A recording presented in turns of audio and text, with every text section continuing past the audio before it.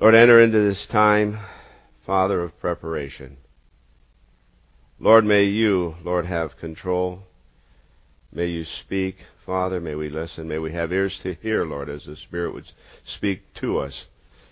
And Lord, may you, Father, be the center and the focus. Lord, may our attention be upon you. May we discard or set aside any interferences, Lord, anything that might hinder us from hearing your voice. Anything that should be set aside, Lord, may it be done so now. Any anger or frustration, any doubt or fear, anything, Lord, of that nature. Anything that we would think of more than you.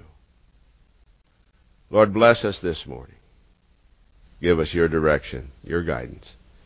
We praise you, Lord. We thank you. I ask your hand be upon our pastor, his family now, as they would return tonight. Lord, as they come, Lord, I thank you for giving them rest and time together. Lord, I ask, Father, that all that you've spoken to our pastor about would be shared. Lord God, the direction, Father, of this church, this ministry, and all that it contains. Father, may it truly be according to your will and purpose for us. We love you and we thank you and we praise you. And we ask these things in Jesus' most holy name. Amen. I was talking to Pastor Raw yesterday, and we were discussing, actually this morning, and what he wanted me to share.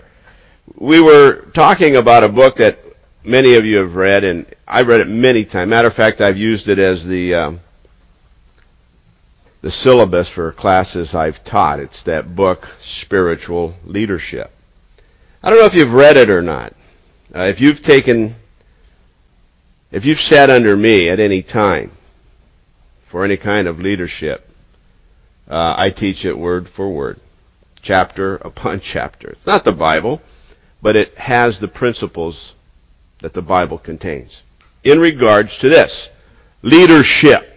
How important is leadership? I tell you what, most of the time today, it's taken lightly. It's taken lightly.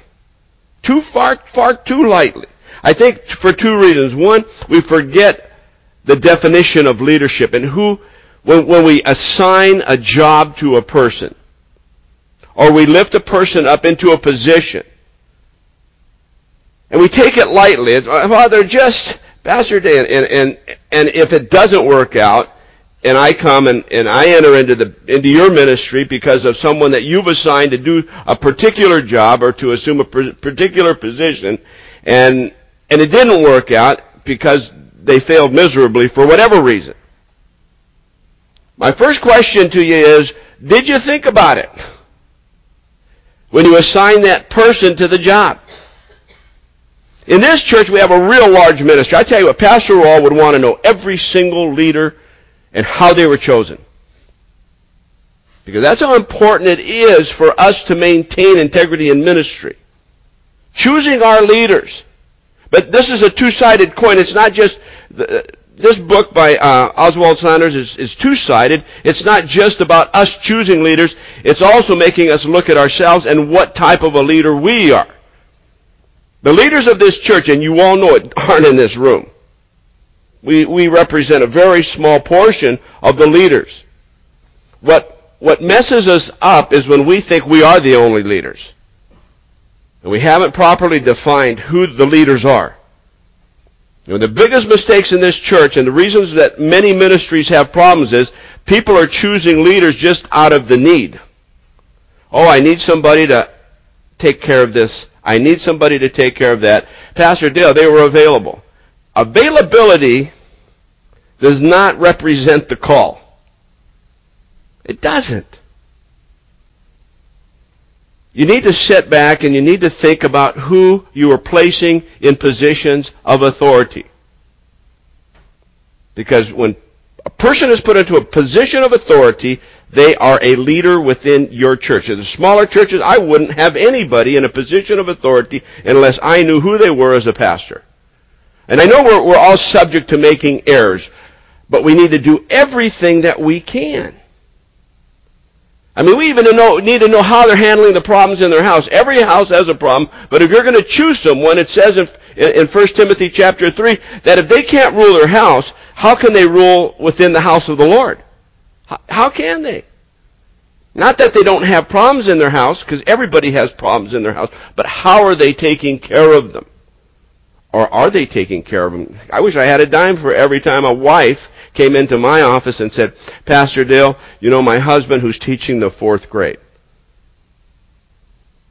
Or my wife who's teaching the 2nd grade. Who's an usher? Who's a greeter?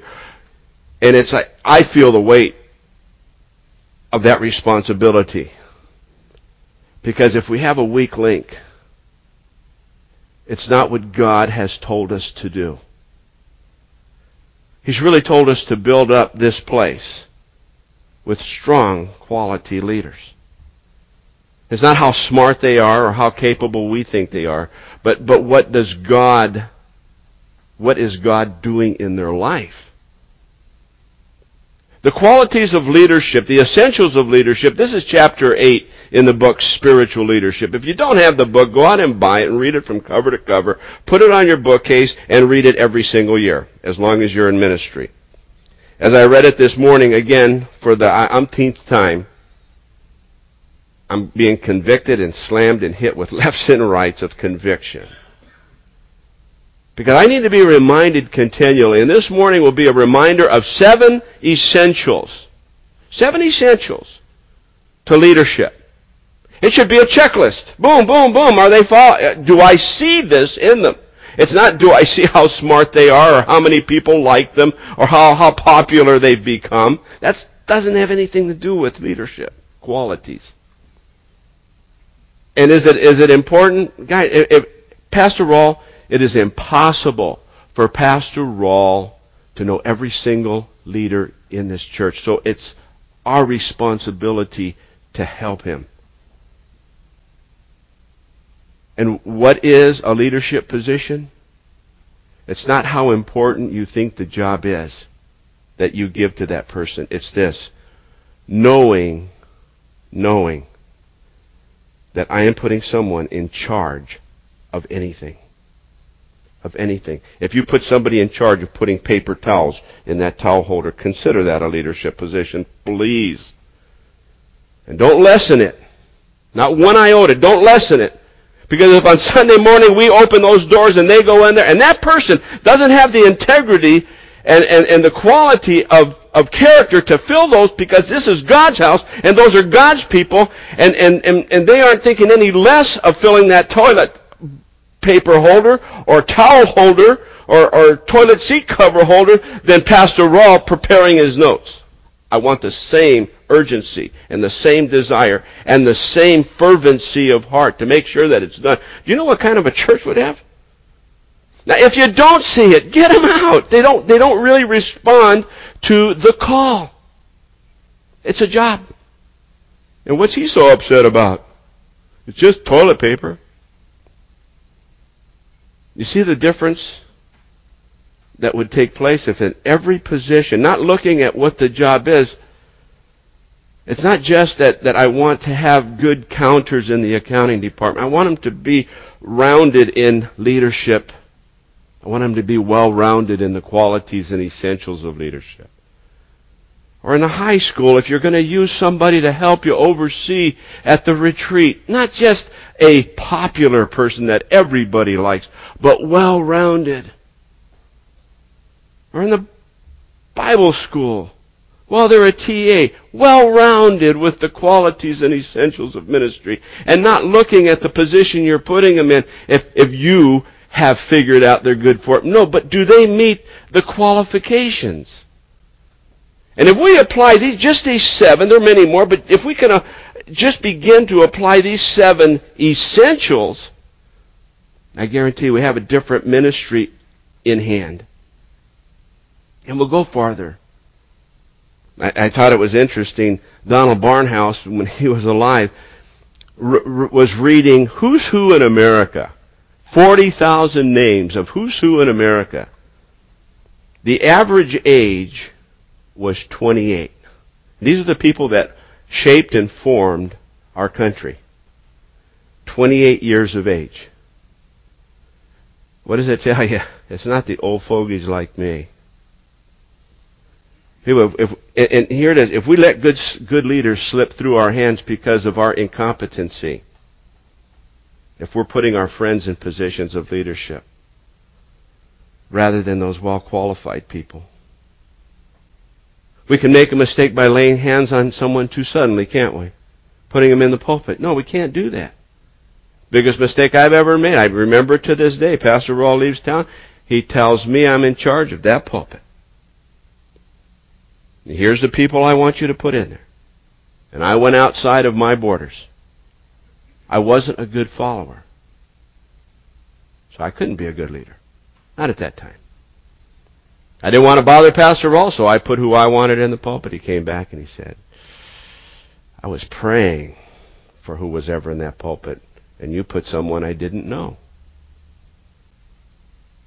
Well, I want to talk to you about those 7 qualities, because if we don't know, we're going to be ignorant regarding leadership. And I tell you, the first quality, the first essential quality that I need to find in a leader is this: discipline. Discipline. God gave leaders gifts and talents. I've seen so many with gifts and talents. But here's the thing. God always gives us gifts and talents. He does. But what raises them to a position of leadership is the degree that they are willing to raise themselves to. It's not just that they're a good teacher. It's that they're willing to bring the best to the table. So I want to look for people who are willing to bring the best to the table. Not the ones that are content to wallow and to meander and to be comfortable in the shallows, in the area or the ocean of mediocrity. Don't settle for mediocrity. Don't ever settle for mediocrity. And just because they're a Christian doesn't qualify them. We all have gifts and talents. But look for those who are willing to develop those gifts and talents. They're willing to develop them. I had a guy tell me one time, Pastor Dale, why does Pastor Roll always use this person and that person? I'm gifted. He told me, I'm gifted. I'm as called as you are. And he probably was. But his desire to develop those gifts was not apparent. He was content with having the degree. He was content with the piece of paper that said he was qualified. I did my homework. But he wasn't willing to develop it. It's not that you read so many books. It's that do you take what you read and let it lift you up? Today when we study essential qualities of leadership, are you going to go back into your offices? Are you going to think about this very first quality, discipline? Discipline. You see, discipline works in 2 parts. First of all, I have to be disciplined on the outside. I'll tell you, Pastor Roy, I haven't seen anybody as disciplined as that guy. It drives me crazy. His discipline is off the chart. But think about the greatest and best leaders. A.W. Tozer, from what I'm told, 4 o'clock in the morning, on his face in the snow, come rain or shine. I think it was Hudson Taylor, up by 5 every morning, took a cold bath. Easy to take a shower. You can dodge, when you're skinny like me, you can dodge the drops. But a bath, cold, right off didn't warm it, cold bath, every single morning at 5 a.m., summer and winter. That's him. I'm not proposing we all do that. But this is how disciplined he was because it helped him. Simply because it helped wake him up. These are guys who spent more time in prayer than in study. Many days. Upon delivering the sermon of his life, Hudson Taylor was asked, how long did it take you to prepare that sermon? He said, my entire life. Because everything to him was important. It wasn't just the time he opened the book. It was the time he applied what the book said to his life. You see, that's what separates those who know and those who do. And I want to know and I want to do. But if I can't get past the first step, discipline. What am I seen as? A lot of people take great pride in being known as a maverick. Oh, look at so-and-so. They don't care what anybody says. They're going to do what's right.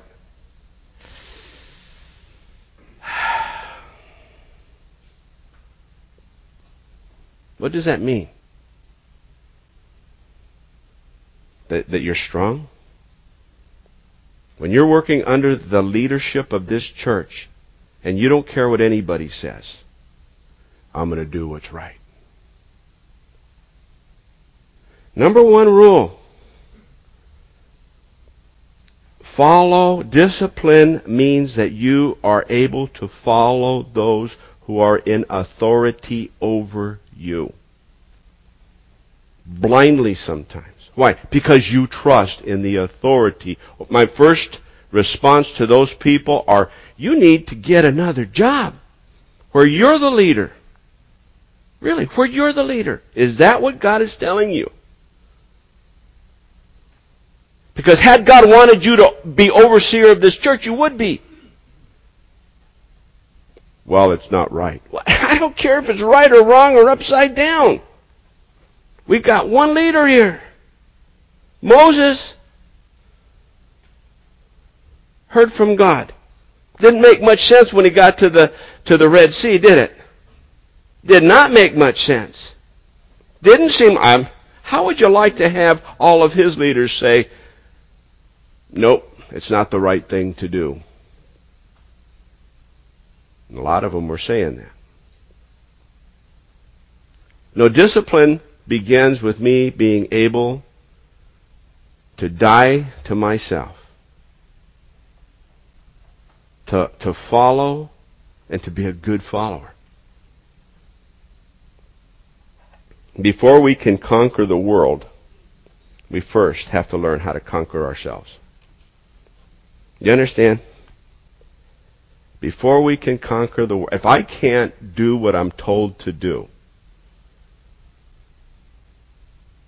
it doesn't change your integrity if you did what you were told to do and the outcome is wrong or the outcome is failure. Why?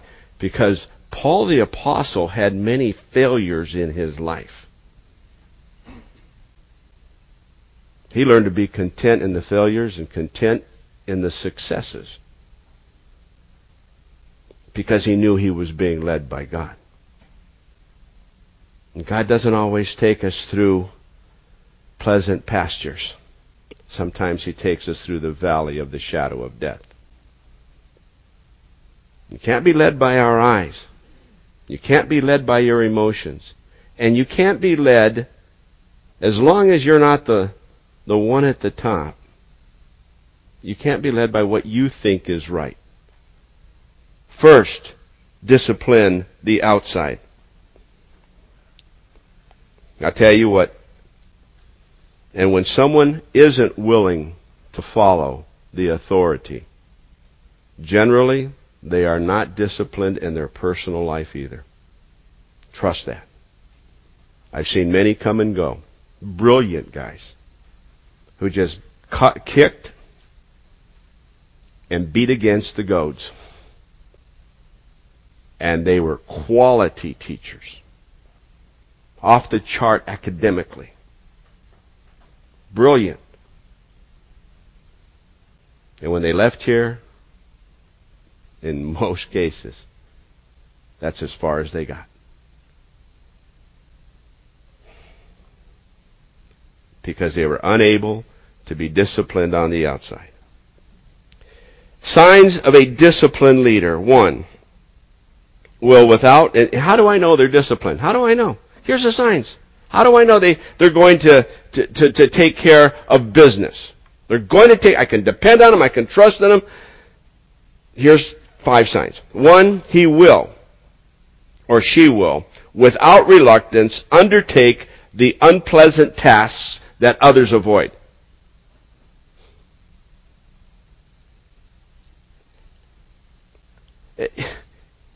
You can disagree, but I'll tell you what. I don't know. I know guys. I can pick up the phone. I can call and say, "Meet me here at 3 a.m." Okay, that's all I hear. Okay.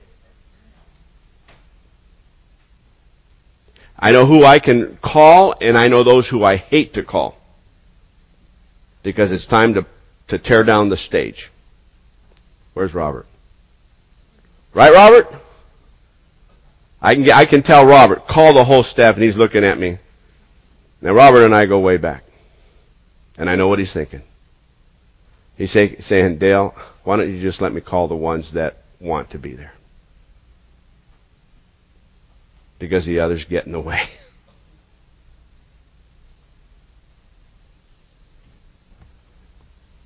I don't intend on threatening anybody here, because here's an opportunity to have a change of heart. If we don't see these things, then we shouldn't have people in leadership positions. Secondly, he will do what others are avoiding because there is no public applause. Nobody. Whoa. Everybody is willing to get up in here and teach. Sunday morning, never had a problem finding someone willing to get up there and teach. Never had a problem. And I've even had guys, hey, Pastor Dale, use me to lead that group going over here or going over there. And because you like to be liked. That'll make a lot of people in the church know who you are and put their arms around you. And I know who you are. You're the ones that are always buttering up to them. Buttering up to the ones with money, buttering up to the ones with influence, buttering up to those who can make you known. Not a leader. Can't be a leader. You pick and choose whom you'll serve. Number 3. This person does not shrink from difficult situations or retreat from hard-edged people. A good leader can work with everybody. He's not backstepping because someone is mean to him. And he doesn't avoid them. I love everybody on staff. I really do. Some are harder to work with than others. But the day that I come in and can't address that person or can't tell them what to do, then I am the problem. I am the problem. Because I'll avoid them as a matter of convenience. Can't do that, people. If they are a matter of convenience, they need to be addressed. They need to think about it. And I tell you, if there's anybody in this room who's got a hard time with the other person, maybe it's a good time to do what Pastor Romaine would always say. Shut up, sit down, and listen. Listen right now. We must do this. We must work together. We must be willing to work together. If you're not willing to work with one person in this because of what your opinion is of them, you shouldn't even be in ministry. Doesn't mean that you have to love them or embrace them or lift them up. No, but we're working together. There are different personalities. There are diverse types of people in this room. I wish everybody was here. Everybody's not here this morning. We need to have a lesson on unity and the object of unity. Fourthly, he doesn't procrastinate. Doesn't put it off for tomorrow because it's easy. He prayerfully confronts even the most difficult tasks. And I'll tell you what, the best thing to do in ministry when you're given the hardest job to do isn't to think about how hard it's going to do. It's like jumping into a cold river or a cold lake or a cold pool. You know, you've seen the little kids that go over there and they put their toe in there. Ooh, they come back. Now they know they're going in. They got to go in. I've told the story many times of how my father was the meanest man on earth. And in Yosemite Valley, when that water was 30 degrees cold, it was melted snow. He always, every summer, because that's the only place we ever went on vacation, get me up at 6 a.m. because he didn't want a lot of people around, go down to the river, the Merced River, and he would jump in. He would just jump in. He'd jump in, he'd find a nice, calm area for him to jump. He'd jump in, and I'd just watch his head pop up. I was five years old. And it's cold. He'd start soaping himself down, getting real clean. And then the next thing I knew it, I'm just staring at him. Come on in, son. I'm 5, 6, 7. I couldn't even swim. He wants me to jump in. He's trying to teach me something. That lesson I learned early in life. Do what you're told to do, even if it doesn't make sense. I'd go over and put my toe in it like a 5-year-old. Well, I want to see how cold it is. He'd go, don't do that, I'll spank you. And he did. Don't do that, I'll spank. And I'm thinking, how fast am I going to run to my mom who's asleep in that tent and tell her what my daddy's doing? How quick I'm going to tell my mom, because my mom would never put up with this, and she probably wouldn't. That's why he had to do what he felt was right. Don't put your toe in, son, because I'll spank you. Just jump in. He knew that I'd get used to it in a hurry. You turn numb, actually. But to this day, I can jump in like that, and I generally do. Because it is cold for a moment. And you gotta do it. It's your job. I think that's how how God molded and shaped the talents. Because I don't have many. I really don't. But I'm willing to dive in. I don't care whatever Pastor All tells me to do. Most of you know it. I'll dive in with both feet. I'm not even thinking about whether I agree with it or not. I'm not there yet. Thoughts might run through my mind, but I'm just going to dive in. I'm going to get it done. When he tells me to do something, I do it. Usually I'll pick up the phone and do it. The most difficult, I want to do it now. Get it done. Don't waste time. Why? The longer you wait, the harder it becomes. Satan will use it to confuse you. Worst of all, to make you think you know better. Well, lastly, sign of a disciplined leader. He is able to administer rebuke evenly and kindly when it is necessary. He's disciplined. He doesn't get too mad, and he doesn't take it too lightly. He knows that person. He has a kindred heart. He knows they are a born-again believer. They are a child of God. The Lord loves them, and the Lord is watching me, how I am rebuking him. He takes that seriously, too. He is disciplined not to scream, to be mean, to be too hard, and to be off the chart. I know macho people that like to just, I kicked his butt today. You did what? What do you think the Father in heaven is thinking about what you did to one of the least of his? Oh, it was so-and-so, Dale. That definitely is the least of his. A disciplined leader knows how to discipline himself. The last thing I want you to remember about discipline is this. If I choose my leaders carefully, and I see they are not only disciplined on the outside, they're disciplined on the inside. They've taken care of business, and it shows on the outside. They've taken care of business, and it shows on the inside. They're doing they're doing these 5 things continually. That means their life is truly disciplined on the inside. Then they are an example to others. And because they are an example to others, I will have better leaders. If all of us take this seriously, we will produce better leaders. Because we're going to hold them accountable. But not only that, they're going to see you and they'll emulate you. I hate it when I see some jerk of a staff person turn other little people into jerks just like themselves. They will follow you because they're dumb sheep. Next, number 2, second essential quality of leadership, vision. Those who have most powerfully influenced this ministry, this church, Costa Mesa, Calvary Chapel, your church, are people who have had vision. Check this. What is vision? Vision is simply this. Somebody with vision has the ability to see more deeply than others, further than others. There was one gentleman that the book spoke of.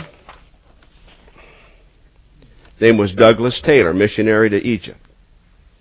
He was often criticized for only looking at the end result.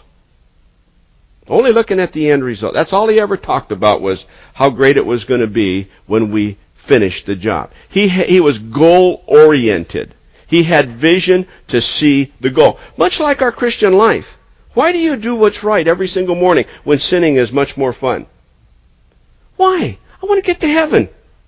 The only thing that stops me from doing what I want to do is this. Obedience to God is important in heaven.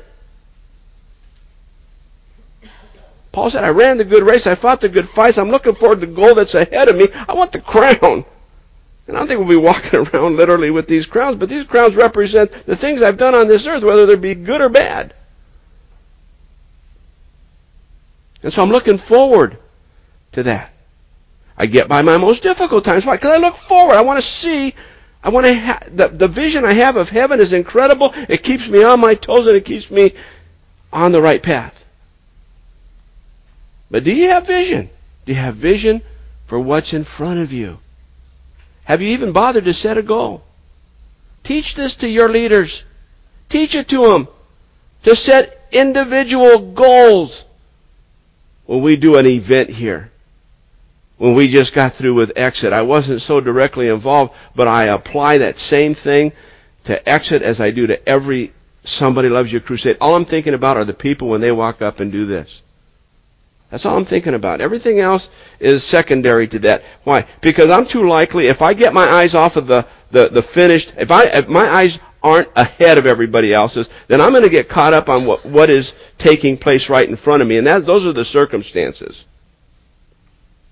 And I can get weighed down by the circumstances that keep me from achieving and accomplishing the goal that is set before me.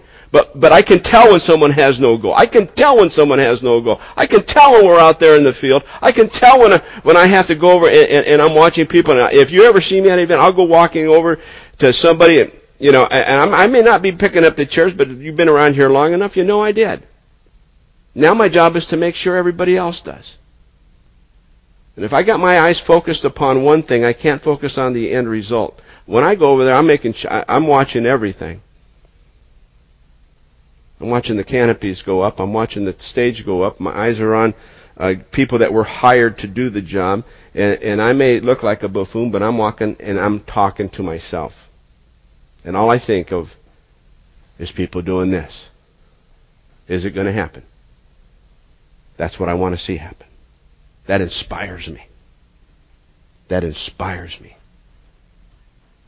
That inspires me to rebuke when I have to rebuke. That inspires me to sign the checks when I'm not agreeing with the check. It inspires me to do that. Why? Because I know what's going to take place. You need vision. You need vision. If you have no vision, you're going to perish in this ministry, absolutely, for sure. I don't even know how you can get anywhere if you don't have a goal. If you haven't set the goal, then where are you headed? And you'll know your leaders if they have no goal. In children's ministry, in high school ministry, in college ministry, what are they preparing to do when you've placed them into a position of leadership? What if they didn't know what they were going to do in accounting when they got here?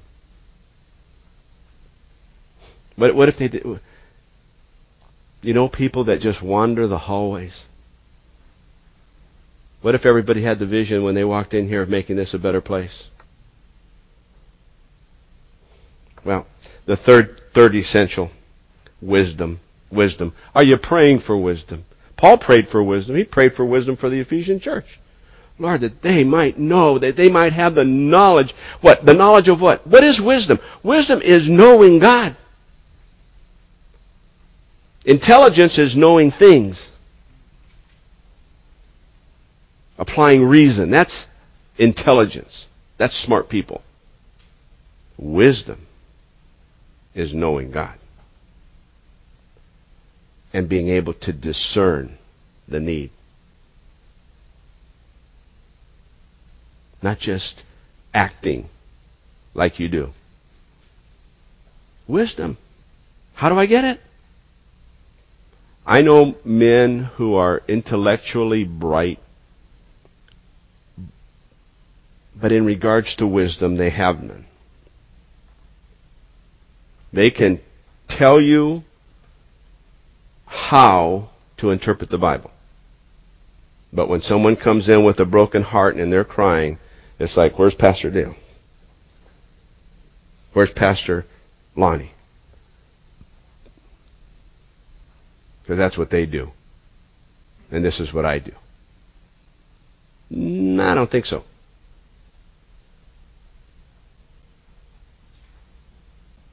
If that's the case, then we've chosen our leaders poorly. Our leaders should be attaining to wisdom, to know God. And you'll see it, you'll recognize it, you'll know. It's not that they're always right,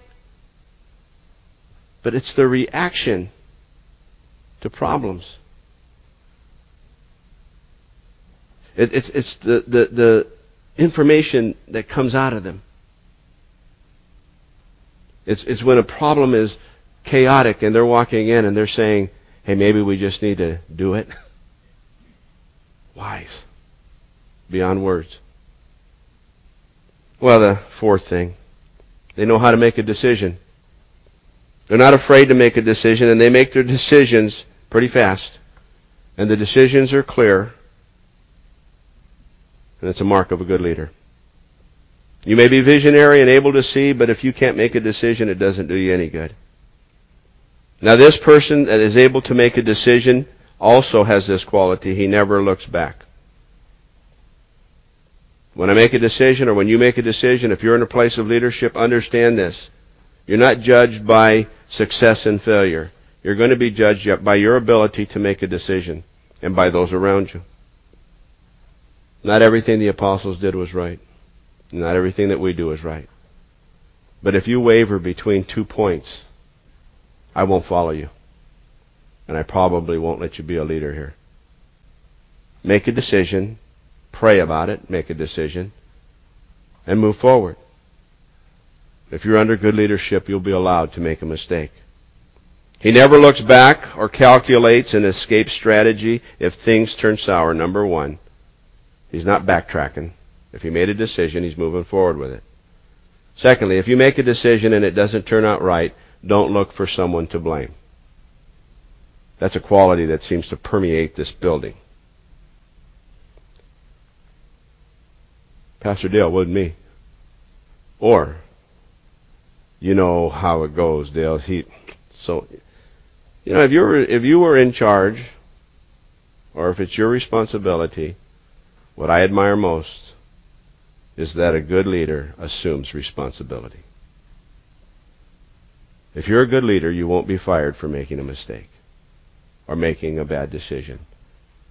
You will be let go for making no decision or unable to make a decision.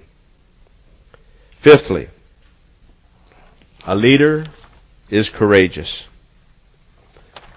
Morally courageous and physically courageous at times. Morally courageous, more important, because I am in that position. God has given you that position to lead others or to be a representation of this church in whatever you do. And so I'm going to be here on time. And I'm going to do the hard things. And it doesn't matter how hard it gets on me. I'm going to do it because that is what I'm supposed to do. The strongest people I've known in ministry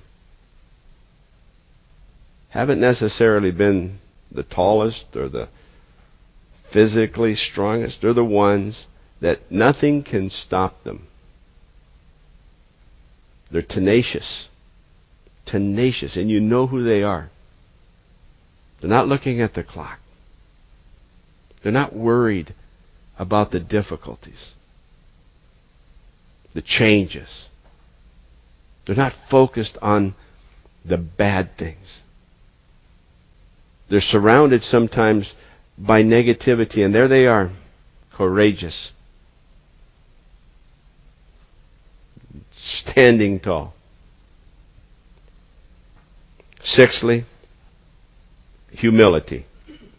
Humility must be present. If it isn't present, we've got a serious problem. Since Christ gave us that command to take on the lowly role of what? The servant. Not to be the greatest, but what? To be the least.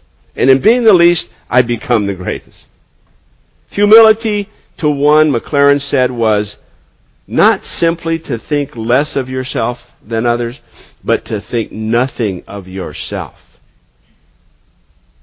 When you regard humility and you look at others and compare yourself to them, you're making a huge mistake. Because they aren't the standard for humility. To reach the standard for humility, one must look in the mirror until you see Christ. That's what Paul said. Behold before a mirror. And that means stay there. Don't move. Who do you see? Who do you see? I'm almost done, but who do you see when you go to the mirror? I'm in charge. I got people under me.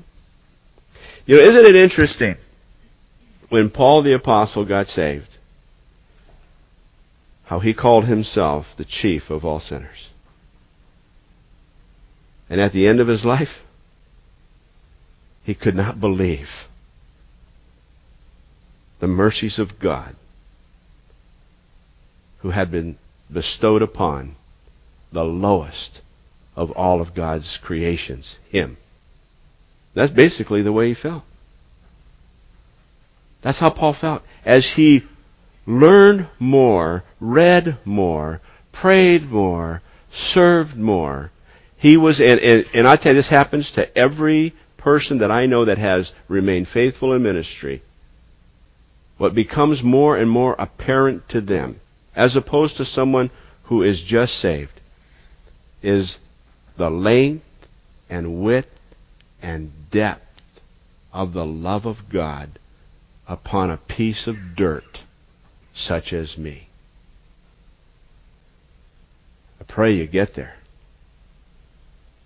You realize what you really are and the extent of His love. I heard Chuck say it this morning. Coming in, listening to 107, Chuck said, yeah, I still can't sometimes comprehend the goodness of God's love, forgiveness, and mercy for me. Billy Graham being interviewed by Suzanne, I can't remember her last name anymore, a while back. She said, I heard you're anxious to die. He says, well, not really anxious to die, but I'm looking forward to going to heaven. And she said, why? You've done so much here on earth, and it's been so good for you, and you have this perfect record. And I never forget his answer. She goes, what do you expect to see in heaven, or what do you expect to experience in heaven? He said, I really don't know. He said, I'm just focused on when I get there that I would hear, enter in, thou good and faithful servant. He said, I'm not sure I'll hear that. And he meant it. What happened? I don't think that would have been his response when he first got saved. I don't know if I'll hear that. I know I'll get in, but I don't know if I'll hear, enter in, thou good and faithful servant. Because the things he did wrong probably got magnified. When you start doing things right,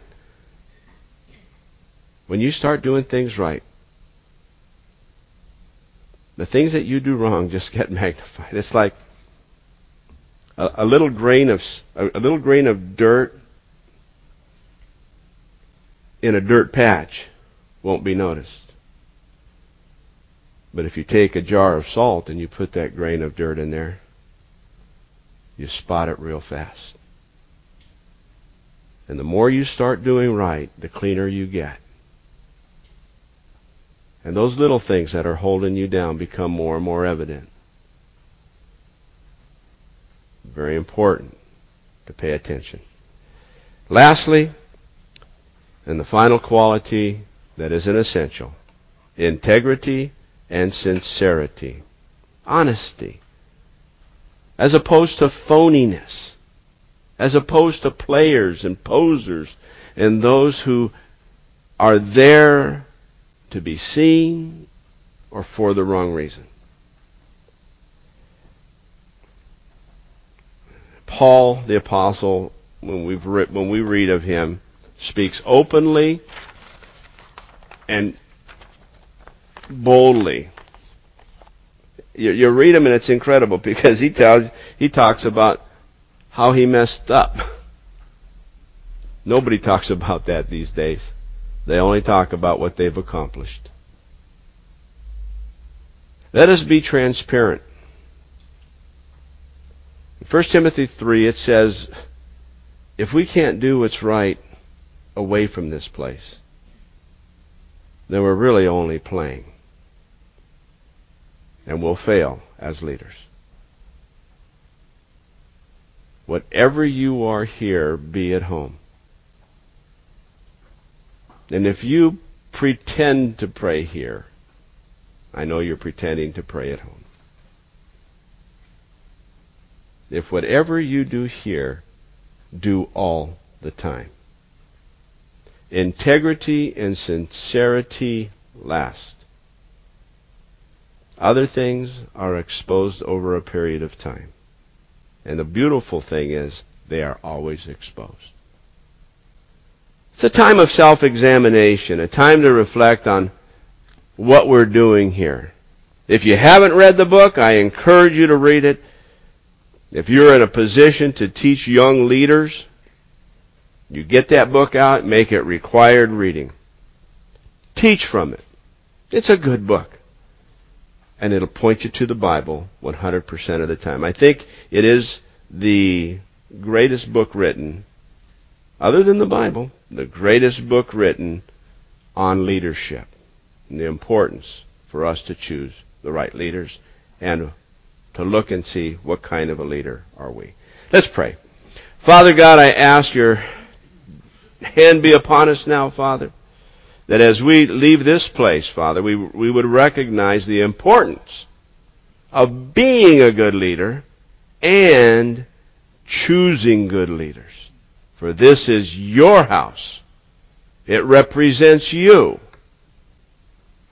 And if we choose wrongly, how it ultimately affects your sheep. Help us, Lord, to choose rightly. Teach us, Lord, to be humble, to not desire to be first, Lord, and to resist, Father, all things that would lead us away from you and why we're here and what we're doing. We love you and we praise you and we thank you. And we give you the glory, the honor, as we ask these things in Jesus' most holy name.